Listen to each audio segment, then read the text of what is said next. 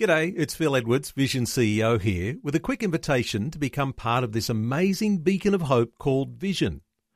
Together we can put our love into action to help people of all kinds build or rebuild their lives on the truth of God.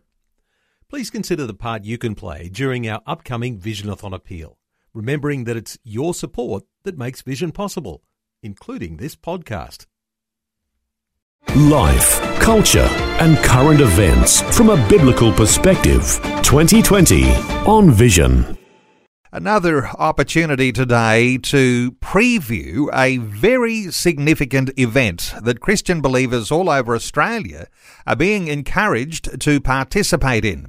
It's a National Solemn Assembly that's been called for the 26th and 27th of September.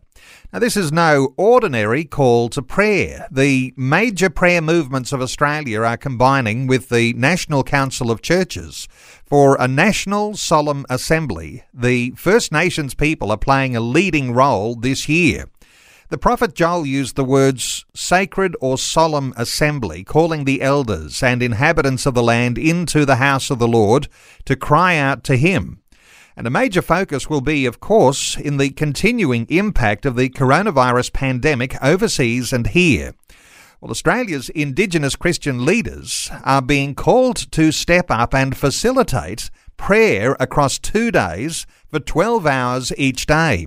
And unlike other major prayer events like this before, the big opportunity lies in the fact that you will now be able to participate in the Solemn Assembly all over Australia via Zoom.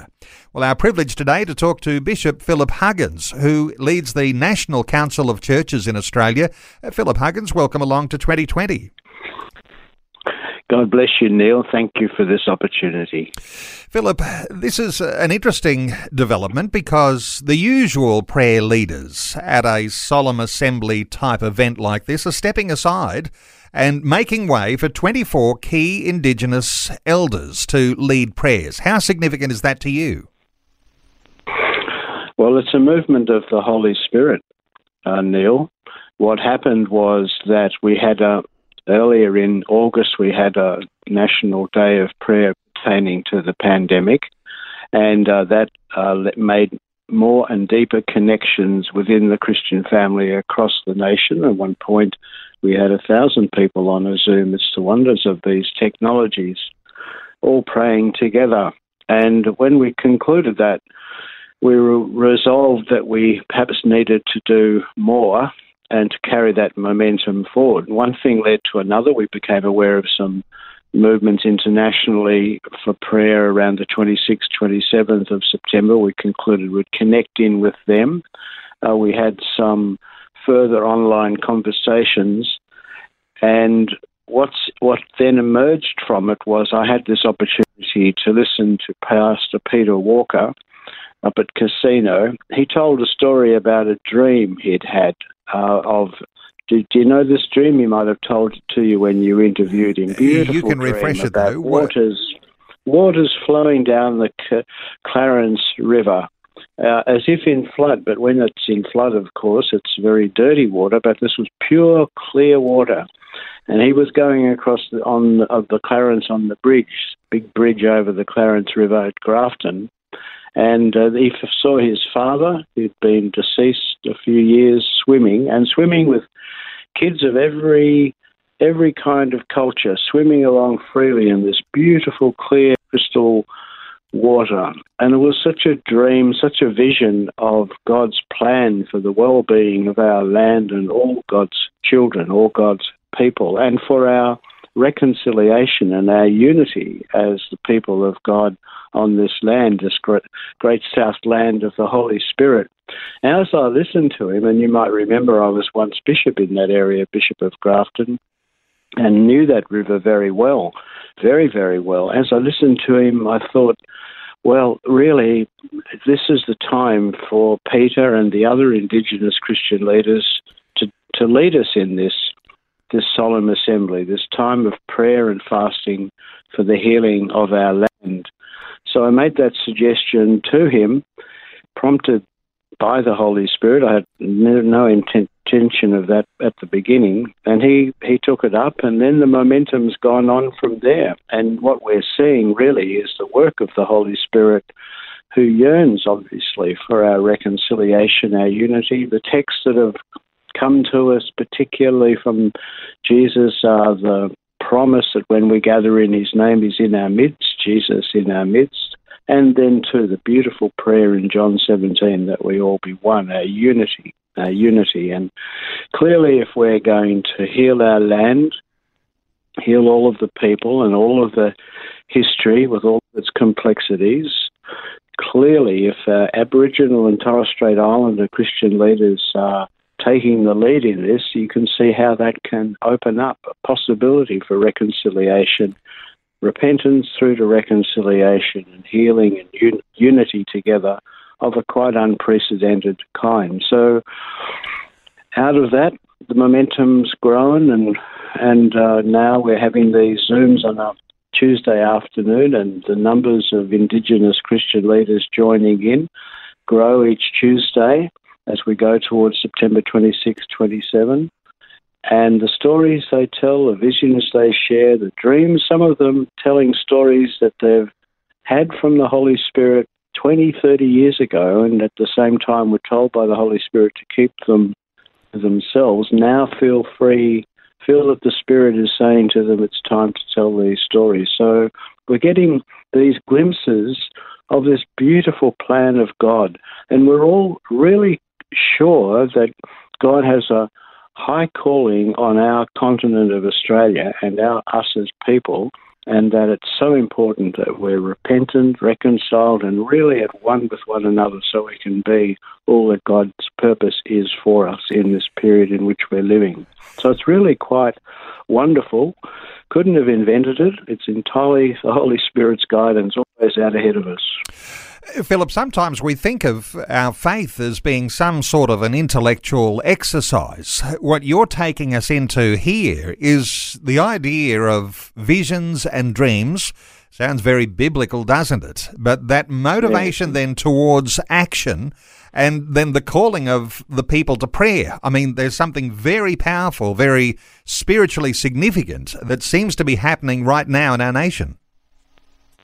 Yes, that's it. And, we think back to Moses, minding his father-in-law's sheep and the burning bush and being aware he was on holy ground. We think of that vision. We think of Joseph's vision. We think of Anna and Simeon in the temple and what they passed on to Mary and Joseph. I mean, the theme of dreams and visions and drawn to God's word is all the way through our tradition and into this day.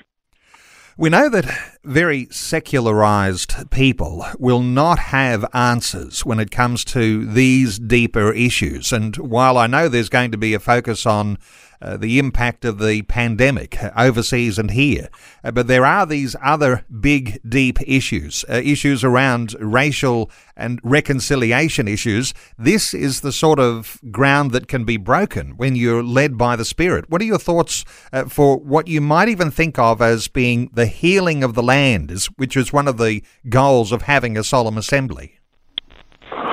Well, I've been in the last many years working a lot with refugee and asylum seeker people, and you and I have had conversations about that times past. And one thing I've learned, which I carry into this role now with the National Council of Churches, is that there are many people on our island of Australia who carry what we might call soul wounds from the post-World War II, the Jewish people getting as far away as they could from the Holocaust, through to more recent arrivals, those fleeing from ISIS from the Middle East, those coming out of the civil wars in Africa. I mean, we're an island which has become a home to people from every kind of culture and background.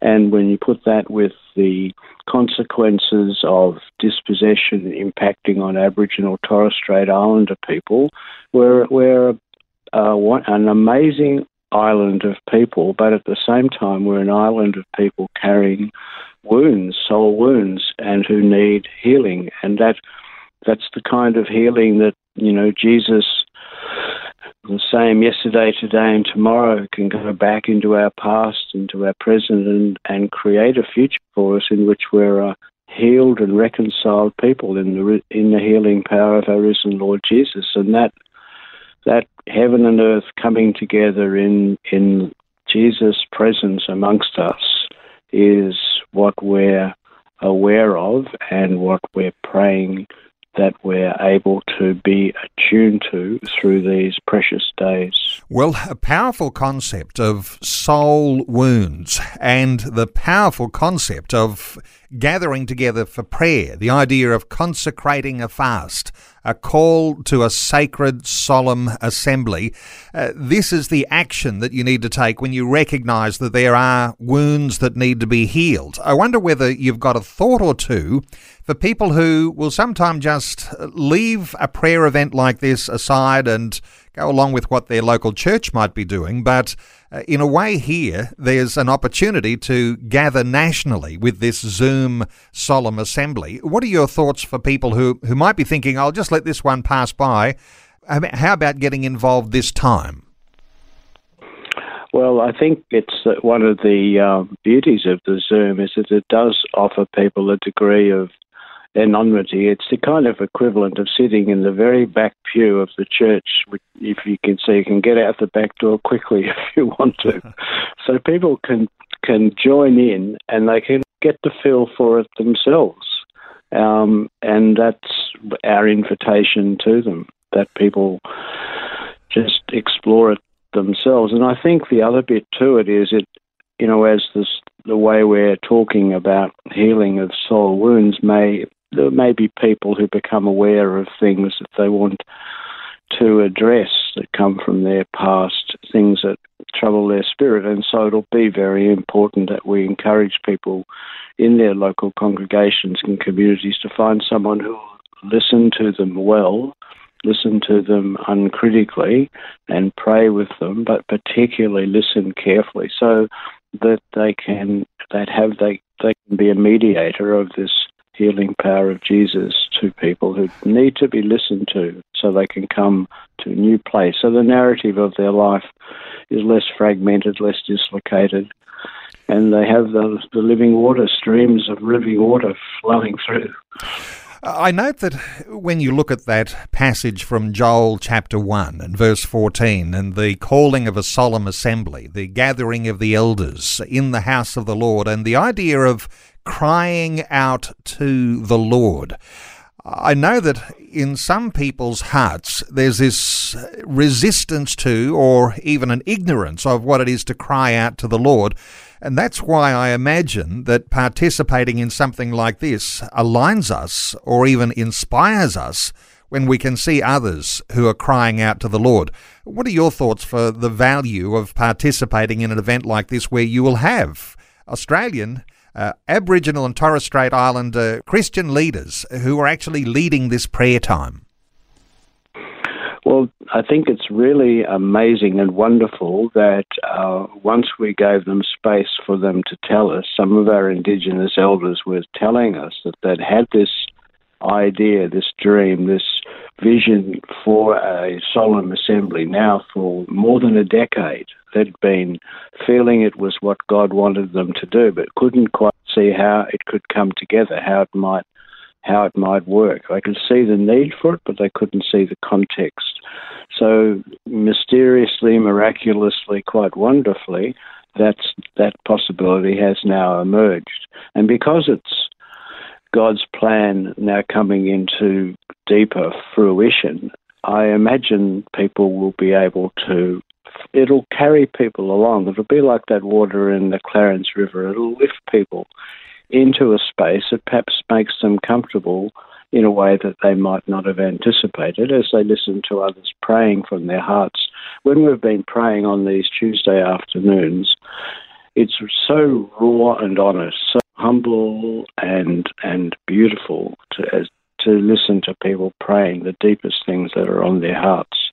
And that's self-revealing in its own way. It relaxes people, that it's safe for them as well. Well, expect rawness, honesty, humility in what is going to be a solemn assembly. let me point people to how they can register for this Zoom Solemn Assembly. Now, it's coming up later this month. The date is 26th and the 27th of September. 2 websites I'll give, and no doubt there'll be links on both of these websites. One is for the National Council of Churches, ncca.org.au. That's ncca.org.au. Our guest today, Bishop Philip Huggins, leads the National Council of Churches in Australia, ncca.org.au. There's also the nationaldayofprayer.org.au. So there's 2 websites there. You'll get details of how you can register to be a part of that Zoom meeting that's coming up for the Solemn Assembly nationwide, 26th and 27th of September. Bishop Philip Huggins, thanks so much for sharing your heart with us today, and really appreciate you. Keep up the great work, and I know you're going to be encouraging all of those Indigenous leaders as they take that stand and lead the nation in prayer. Thanks for being with us today on 2020. Thank you, Neil. God bless you. Thanks for taking time to listen to this audio on demand from Vision Christian Media. To find out more about us, go to vision.org.au.